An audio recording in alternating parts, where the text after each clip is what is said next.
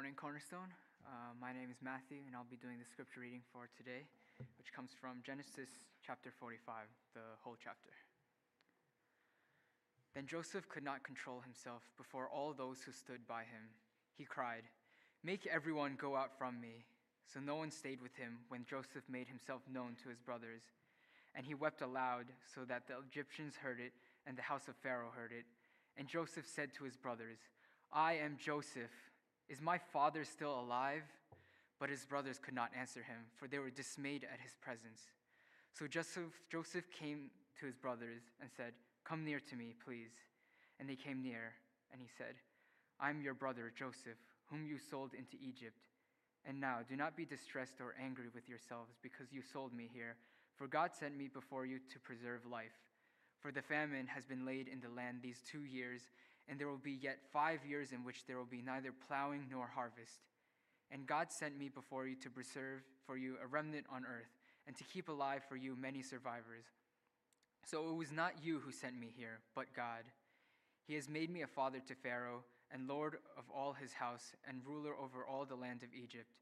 Hurry, and go up to my father and say to him, 'Thus says your son Joseph, God has made me lord of all Egypt. Come down to me, do not tarry. You shall dwell in the land of Goshen, and you shall be near to me, you and your children and your children's children, and your flocks, your herds, and all that you have. There I will provide for you, for there are yet 5 years of famine to come, so that you and your household and all that you have do not come to poverty. And now your eyes see, and the eyes of my brother Benjamin see, that it is my mouth that speaks to you. You must tell my father of all my honor in Egypt and all that you have seen. Hurry and bring my father down here.' Then he fell upon his brother's Benjamin's neck and wept, and Benjamin wept upon his neck. And he kissed all his brothers and wept upon them. After that, his brothers talked with him. When the report was heard in Pharaoh's house, 'Joseph's brothers have come,' it pleased Pharaoh and his servants. And Pharaoh said to Joseph, 'Say to your brothers, do this: load your beasts and go back to the land of Canaan, and take your father and your households, and come to me. And I will give you the best of the land of Egypt, and you shall eat of the fat of the land. And you, Joseph, are commanded to say, do this: take wagons from the land of Egypt for your little ones and for your wives, and bring your father and come. Have no concern for your goods, for the best of all the land of Egypt is yours.' The sons of Israel did so, and Joseph gave them wagons according to the command of Pharaoh, and gave them provisions for the journey. To each and all of them he gave them a change of clothes, but to Benjamin he gave 300 shekels of silver and 5 changes of clothes. To his father he sent as follows: 10 donkeys loaded with the good things of Egypt, and 10 female donkeys loaded with grain, bread, and provision for his father on the journey. Then he sent his brothers away, and as they departed he said to them, 'Do not quarrel on the way.' So they went up out of Egypt and came to the land of Canaan to their father Jacob. And they said to him, 'Joseph is still alive, and he is ruler over all the land of Egypt.' And his heart became numb, for he did not believe them. But when they told him all the words of Joseph, which he had said to them, and when he saw the wagons that Joseph had sent to carry him, the spirit of their father Jacob revived. And Israel said, 'It is enough. Joseph, my son, is still alive. I will go and see him before I die.'" The word of the Lord.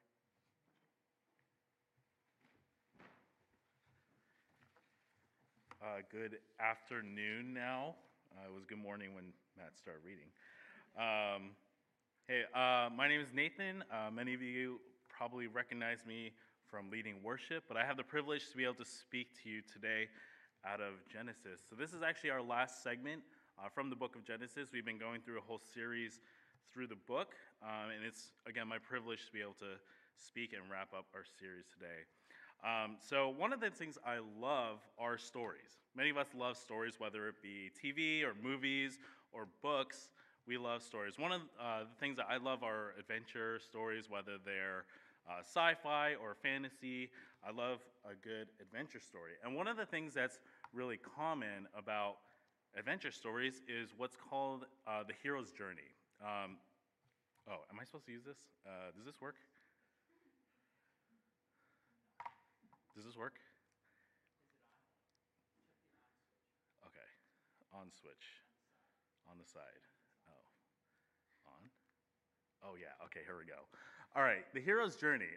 So if you're familiar with this, you'll know what I'm talking about. But it's this kind of this framework that a lot of stories are structured behind, and a lot of it has to do with, a main character, somebody like Harry Potter or Bilbo or Frodo Baggins or Luke Skywalker.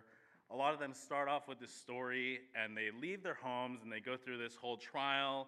And there's actually a lot of things that mirror what happens in Scripture a lot of times as well. And it's a cycle where at the end of the cycle, the hero comes back to where he kind of started. But he has all this experience, he has this growth, and all this that happens during this journey. And in some ways, this is very similar to what I call God's redemptive story, or something similar to what the gospel narrative is like. And I think that's why the people gravitate towards the hero's journey, is because it's very similar to what Christ does in our own lives. And there is this, similar to the hero's journey, is this redemptive story that we see time and time again throughout Scripture. And I think that Joseph's story, especially here in Genesis 45, is one of those stories where we can see this reoccurring theme and structure in the story. So before I go on any further, let me just pray for us.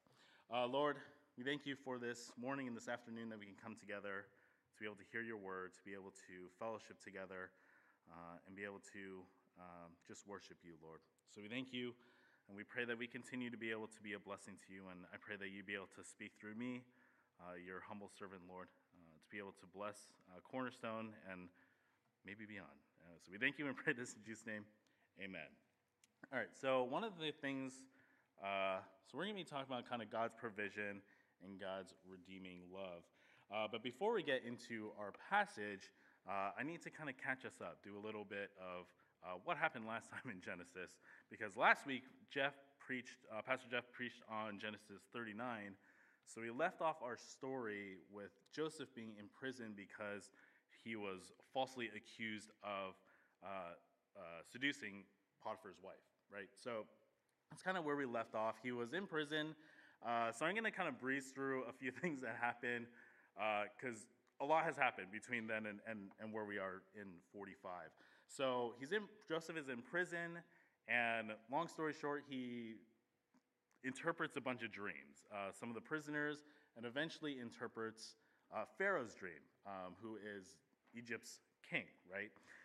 So the interpretation, I'm not going to go into exactly what the dream was, but at the end of the day, the interpretation that Joseph gives is that Egypt is going to experience 7 years of plentiful harvest, followed by 7 years of great famine. So nobody else can interpret Pharaoh's dream, and so when Pharaoh heard this from Joseph, he was really pleased and actually not only brought Joseph out of prison, but he gave him a very high position of authority and influence. So he was essentially ruler over all of Egypt except for Pharaoh himself. So he had a lot of power, a lot of authority. So they're getting ready for this famine during these years of abundance, and they're storing up food, getting ready. So now it's 2 years into the famine, so I guess that's 9 years later. Joseph's brothers are basically, Joseph's family is essentially starving, and they're like, we need to go get food from somewhere, and Egypt has a lot of food because Joseph prepared them for the famine. So they go, and they actually meet Joseph, but they don't recognize Joseph, but Joseph recognizes them. And he kind of tests them and plays with them a little bit, but he gets to a point where he's ready to reveal who he is to his brothers. And if we also remember, Joseph's brothers sold him into slavery. So that's actually really important. So put a pin in that. It's really important to know that they basically greatly sinned against Joseph, who is now in a position of incredible power. So that's kind of leading us right into Genesis 45. So I think that there are 5 things that I observe as part of kind of the narrative of this passage. And so there's 5 things. The first thing is that Joseph loves his brothers. Joseph loved his brothers. In verse 9, I'm not putting it on the screen so you can follow along, or just listen, that's fine. Verse 9, Joseph says, "Hurry and go up to my father and say to him, 'Thus says your son Joseph, God has made me Lord of all Egypt. Come down to me, do not tarry. You shall dwell in the land of Goshen, and you shall be near me, you and your children and your children's children, and your flocks, your herds, and all that you have. There I will provide for you. For there are yet 5 years of famine to come, so that you and your household and all that you have do not come to poverty.'" So I think this is a great example of unconditional love. Unconditional love is love that does not have conditions, obviously. So it's not dependent on what the brothers have done, whether it be good or bad. And Joseph really had almost every excuse to hate his brothers. They sold him into slavery, ruined his life, but he didn't allow that to impact how he behaved, how he treated his brothers. And he actually put away his anger, his suffering that his brothers put him through in order for him to love and care for his family and especially his brothers. And I think, and obviously I'm not a mother, I don't even have kids yet, but I think there are very few things that equal the love a mother has for their child. If you have kids yourself or have talked to anybody who has had kids, they will tell you, especially the first few weeks of having a newborn is absolutely terrible. I got a chance to be with my sister when she had my niece. My niece, Adelaide, she was the first one in her generation. And my sister is generally, I see her as a pretty strong, independent woman. But my niece, totally broke her. She was just exhausted. And, they don't tell you about this, but she was eating every, hour and a half to 2 hours. But what they don't tell you is that it takes, an hour and a half, an hour to an hour and a half sometimes to just feed them. So almost as soon as you're done feeding them, you got to start feeding them again, which means that you're basically never sleeping for, days or weeks. And I've heard mothers describe taking care of their newborn as literally and figuratively sucking the life out of you.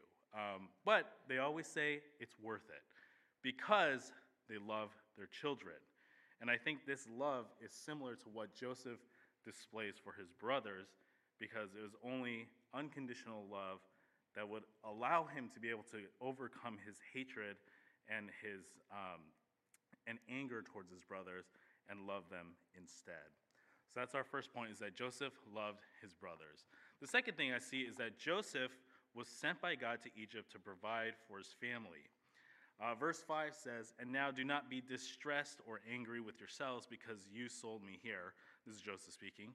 "For God sent me before you to preserve life. For the famine has been in the land these 2 years, and there are yet 5 years in which there will be neither plowing nor harvest. And God sent me before you to preserve for you a remnant on earth, and to keep alive for you many survivors. So it was not you who sent me here, but God. He has made me a father to Pharaoh and Lord of all his house and ruler over all the land of Egypt." And God has a plan for us. I think most of us who have been following Christ for a while know this. God has a plan for us, but oftentimes we have our own plan. And when things don't go according to our own plan, we blame God. We blame God because we don't want to blame ourselves. But when things do go well, when things go the way that we want them to, a lot of times we take the credit instead of giving God the credit. In Joseph's story, we kind of see both of these things, but in reverse. Joseph obviously didn't plan for him to be sold into slavery or put into prison, but he trusted the Lord and knew that he had a good plan. In the same way, he didn't take credit for his rise to power, but he gave credit to God's plan. And he understood that the whole purpose was for him to provide for his family and for his brothers who betrayed him. I would even say COVID-19 was something that I would say none of us planned for. None of us, even if you kind of saw it coming, probably wasn't to the degree that you saw. But God still has allowed good things to come out of our time in the pandemic. I work for Cru. If you don't know, it's a Christian organization, so I do a lot of college ministry at Rutgers University right here in New Brunswick, as well as a few other schools around the state of New Jersey. And we've had more students coming out in the last few months than we've had for months and years prior to the pandemic. Part of it has to do with possibly people being isolated for a really long time and just wanting community. We've also experienced an unusually high number of people that want to or are willing to have spiritual conversations, maybe are even willing to hear the gospel. Even here at Cornerstone, some of us, whether we're here in person or online, may not be attending this church or attending one of our life groups if it wasn't for the pandemic. God has a greater plan than anything that you or I can even plan or even understand. So that is important for us to understand that even the hard things that we go through, God has a purpose. And in this sense, Joseph was sent by God to go to Egypt to provide for his family. So the third thing I see is that Joseph provided in abundance. Joseph provides in abundance. Verse 20 says, have no concern, this is Pharaoh speaking actually, have no concern for your goods, for the best of all the land of Egypt is yours. And then the next verse it says, the sons of Israel did so, and Joseph gave them wagons according to the command of Pharaoh, and gave them provisions for the journey. To each and all of them he gave a change of clothes, but to Benjamin he gave 300 shekels of silver and 5 changes of clothes. To his father he sent as follows: 10 donkeys loaded with the good things of Egypt, and 10 female donkeys loaded with grain, bread, and provision for his father on the journey. So Joseph not only provided for his family, for his brothers and his father and his relatives, but he provided in great abundance. And maybe Joseph is the kind of guy who his love language might have been gift giving, if you're kind of into the love language stuff.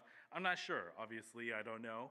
But, just seeing how he gives abundantly to his family makes me think that he loves on them by providing for them. And whenever I think about somebody who gives in abundance, I think about my mom. If you know my mom, she gives everything in abundance. So 2 quick stories. One is my sister and her family were visiting. This is when I was still living with my parents. So there were 5 adults and 2 kids, which basically didn't count. But I'm talking about lunch. So the kids don't really eat that much. So we were thinking about, what do we eat? Basically 5 adults, and we wanted to get Popeyes. My family loves Popeyes. So my sister looks at the menu, and she says, I think the 8-piece family meal should be enough. So then I look at it, and I'm like, no, I think we need to get at least 12. And then I asked my mom, and she's like, no, we need to get 16 pieces for 5 people. So my sister wanted enough for us to be all satisfied. I wanted enough for us to all be full, and my mom wanted us to not only be full, but have a ton of leftovers as well. And I looked it up real quick. It also the 16-piece also comes with 3 large sides and 8 biscuits, which is a lot for just 5 people to eat. But of course, my mom being her, she refused to get any less, so we ended up getting the 16. Another thing was Halloween was this past weekend. Whether you celebrate that or give out candy, that's up to you. But my family loves Halloween because we love giving out candy. And my mom started this tradition of giving out full-size candy bars, and we are that house. All the kids will come, and they know our house, and they all make a special trip. And my parents actually ran out of candies. They turned off all the lights. They were like, we literally have nothing left to give these kids. But kids would still ring the doorbell because they knew that my parents gave out full-size candy bars. So they were like desperately trying to see if they still had any. So just as my mom gives out a lot during Halloween and when we go to Popeyes, Joseph was also a person who gave in an abundance. So that was our third point. Our fifth one is actually about Jacob. Jacob, who is Joseph's father. Jacob believed when he saw Joseph's fruit. When I mean fruit, I mean the fruit of his labor. In verse 25, it says, so they went up out of Egypt and came to the land of Canaan to their father Jacob. And they told him, Joseph is still alive, and he is ruler over all the land of Egypt. And his heart became numb, for he did not believe them. But when they told him all the words of Joseph, which he had said to them, and when he saw the wagons that Joseph had sent to carry him, the spirit of their father Jacob revived. And Israel, Jacob, said, "It is enough. Joseph, my son, is still alive, and I will go and see him before I die." So, a lot of times when we hear about something that is maybe unbelievable, the first thing that we want to do is we want to find proof. We want to be shown proof. We want a document or a video, especially with, in the age of cell phones. We all have cameras that we carry around all the time. So a lot of times we want proof that something exists before we can believe. And that has held true throughout time. And Jacob needed to understand and see proof that Joseph was alive. I'm reminded of a friend that I joined staff with when I joined staff with Cru. His name is Ibi. That's actually a shortened version of his name. I'm not going to lie, I don't remember his full name. But it's a Mongolian name because he is from Mongolia. He grew up in a very rural, small village in central Mongolia. But he left that village eventually because he was really athletic, and he actually played professional basketball in Japan and is now on staff with Cru, working with Athletes in Action, which is a Cru ministry that does sports ministry as well as care for athletes in college and in other capacities as well, even on the professional level.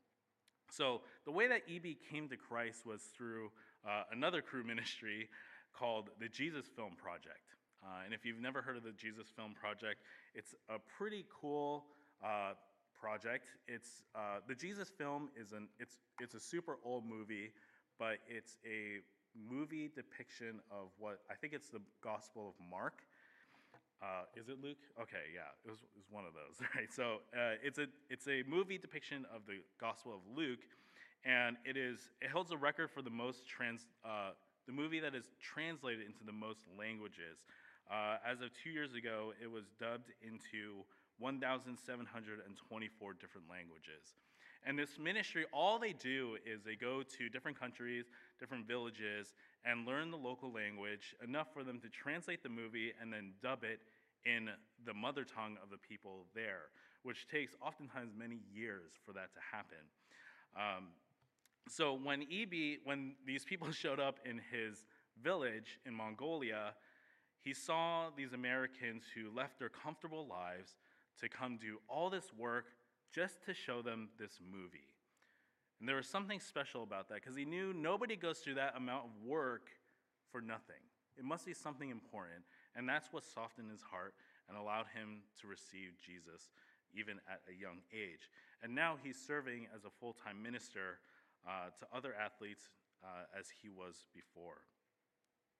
So he thought that there was something different about these Christians. He saw the fruit of their labor through all the time and the effort that they did just to bring him this movie and for him to understand it in his own language. And in the same way, Jacob had to understand and see Joseph's fruit in order to believe that he was truly still alive. So again, Joseph loved his brothers.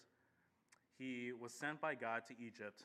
He provided in abundance, and Jacob believed when he saw Joseph's fruit. And lastly, Israel's story continued in Egypt.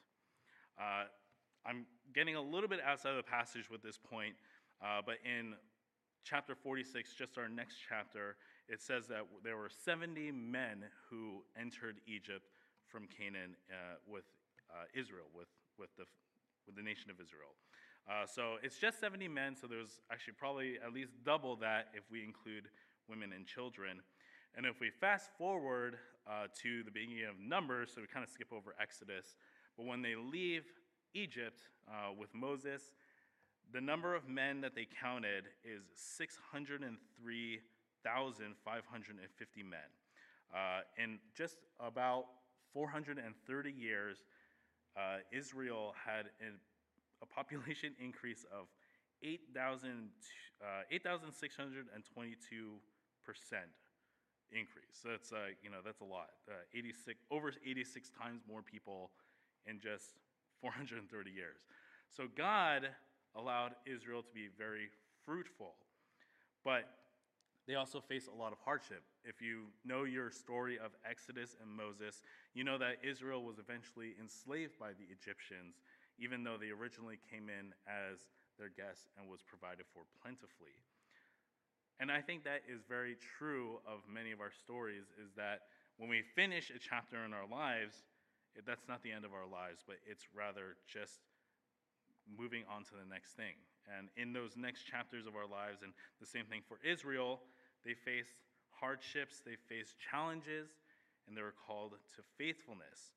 Because faithfulness is not something that we see, we don't experience faithfulness, we aren't faithful, and then that's the end of the story. It's a continued process of challenge and growth throughout the rest of our lives. So these are kind of 5 things I saw in the story and the narrative of Joseph. But I think what is interesting is, as I mentioned before, this reoccurring theme of God's redemptive love and his redemptive story. And I see a lot of parallels between Joseph's story here in Genesis 45 with that of Jesus' story in the gospel.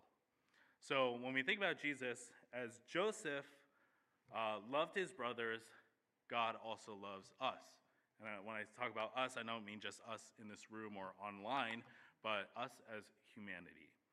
And it was only through his love that he can sacrifice and continue to love us despite our sin, despite our separation from him. God continues to love his creation. God also sends his son Jesus to die for our sins, just as Joseph was sent to Egypt. Jesus suffered and died on our behalf, just the same way that Joseph suffered and provided for his family. Thirdly, as Joseph provided in abundance, Jesus sufficiently is abundant for us. All that we have pales in comparison to what Jesus has done for us. Pharaoh even says, I lost it in my notes, have no concern for your goods, for the best of all the land of Egypt is yours. And in the same way, we should have no concern over the things that we try to fill our lives with. We try to fill our lives with, like I said before, movies, TV, money, maybe it might be our career. Different things that we try to find fulfillment with pale in comparison to the fulfillment that we have in Christ. Just as Jacob believed when he saw Joseph's fruit, many of us believe when we see the fruit of other believers. A lot of times when we come to Christ, a lot of times we don't just hear the gospel and that's it. We need to see the fruit of why we should believe in those around us. And it's our actions and our words that can impact those around us and help people understand and believe in the gospel and the truth of Jesus being our Lord and Savior. And just as Israel's story continued in Egypt, our stories continue in our new life with Christ. Just as God calls Egypt to be faithful, God calls each of us to be faithful. And it's not a one-time decision or a one-time thing. It is something that we continue to do, to trust in the Lord, to be able to follow him and be able to trust him in the challenges and both the good and the bad times in our lives. So what does this have to do with us? How does this actually change us as a people today? Well, I think that there are 2 things that I think we can respond with. The first one is that we must remember what God has done. We must remember what God has done. How he had redeemed Joseph's brothers through Joseph himself. How he had redeemed us through the death and resurrection of Jesus Christ. And how this recurring story of God's redeeming love has played out in the past, is playing out in our current, and is going to play out in our future. So we must remember what God has done, is doing, and what he will do. Secondly, as a response to that, we must also tell people of the good news of the gospel to others. In verse 12 of Genesis 45, it says, Joseph speaking, "And now your eyes see, and the eyes of my brother Benjamin see, that it is my mouth that speaks to you. You must tell my father of all my honor in Egypt, and of all that you have seen. Hurry and bring my father down here." There is an urgency that Joseph has to tell his father that he's still alive and that he wants to love and provide for his family. And in the same way, we as believers must understand that there is an urgent call for us to share the love of God with those around us. So who is God putting in your heart to share the love of Christ with today? Let's pray. Lord, we thank you for Joseph's story, for his story of great compassion and love, for provision and abundance, Lord.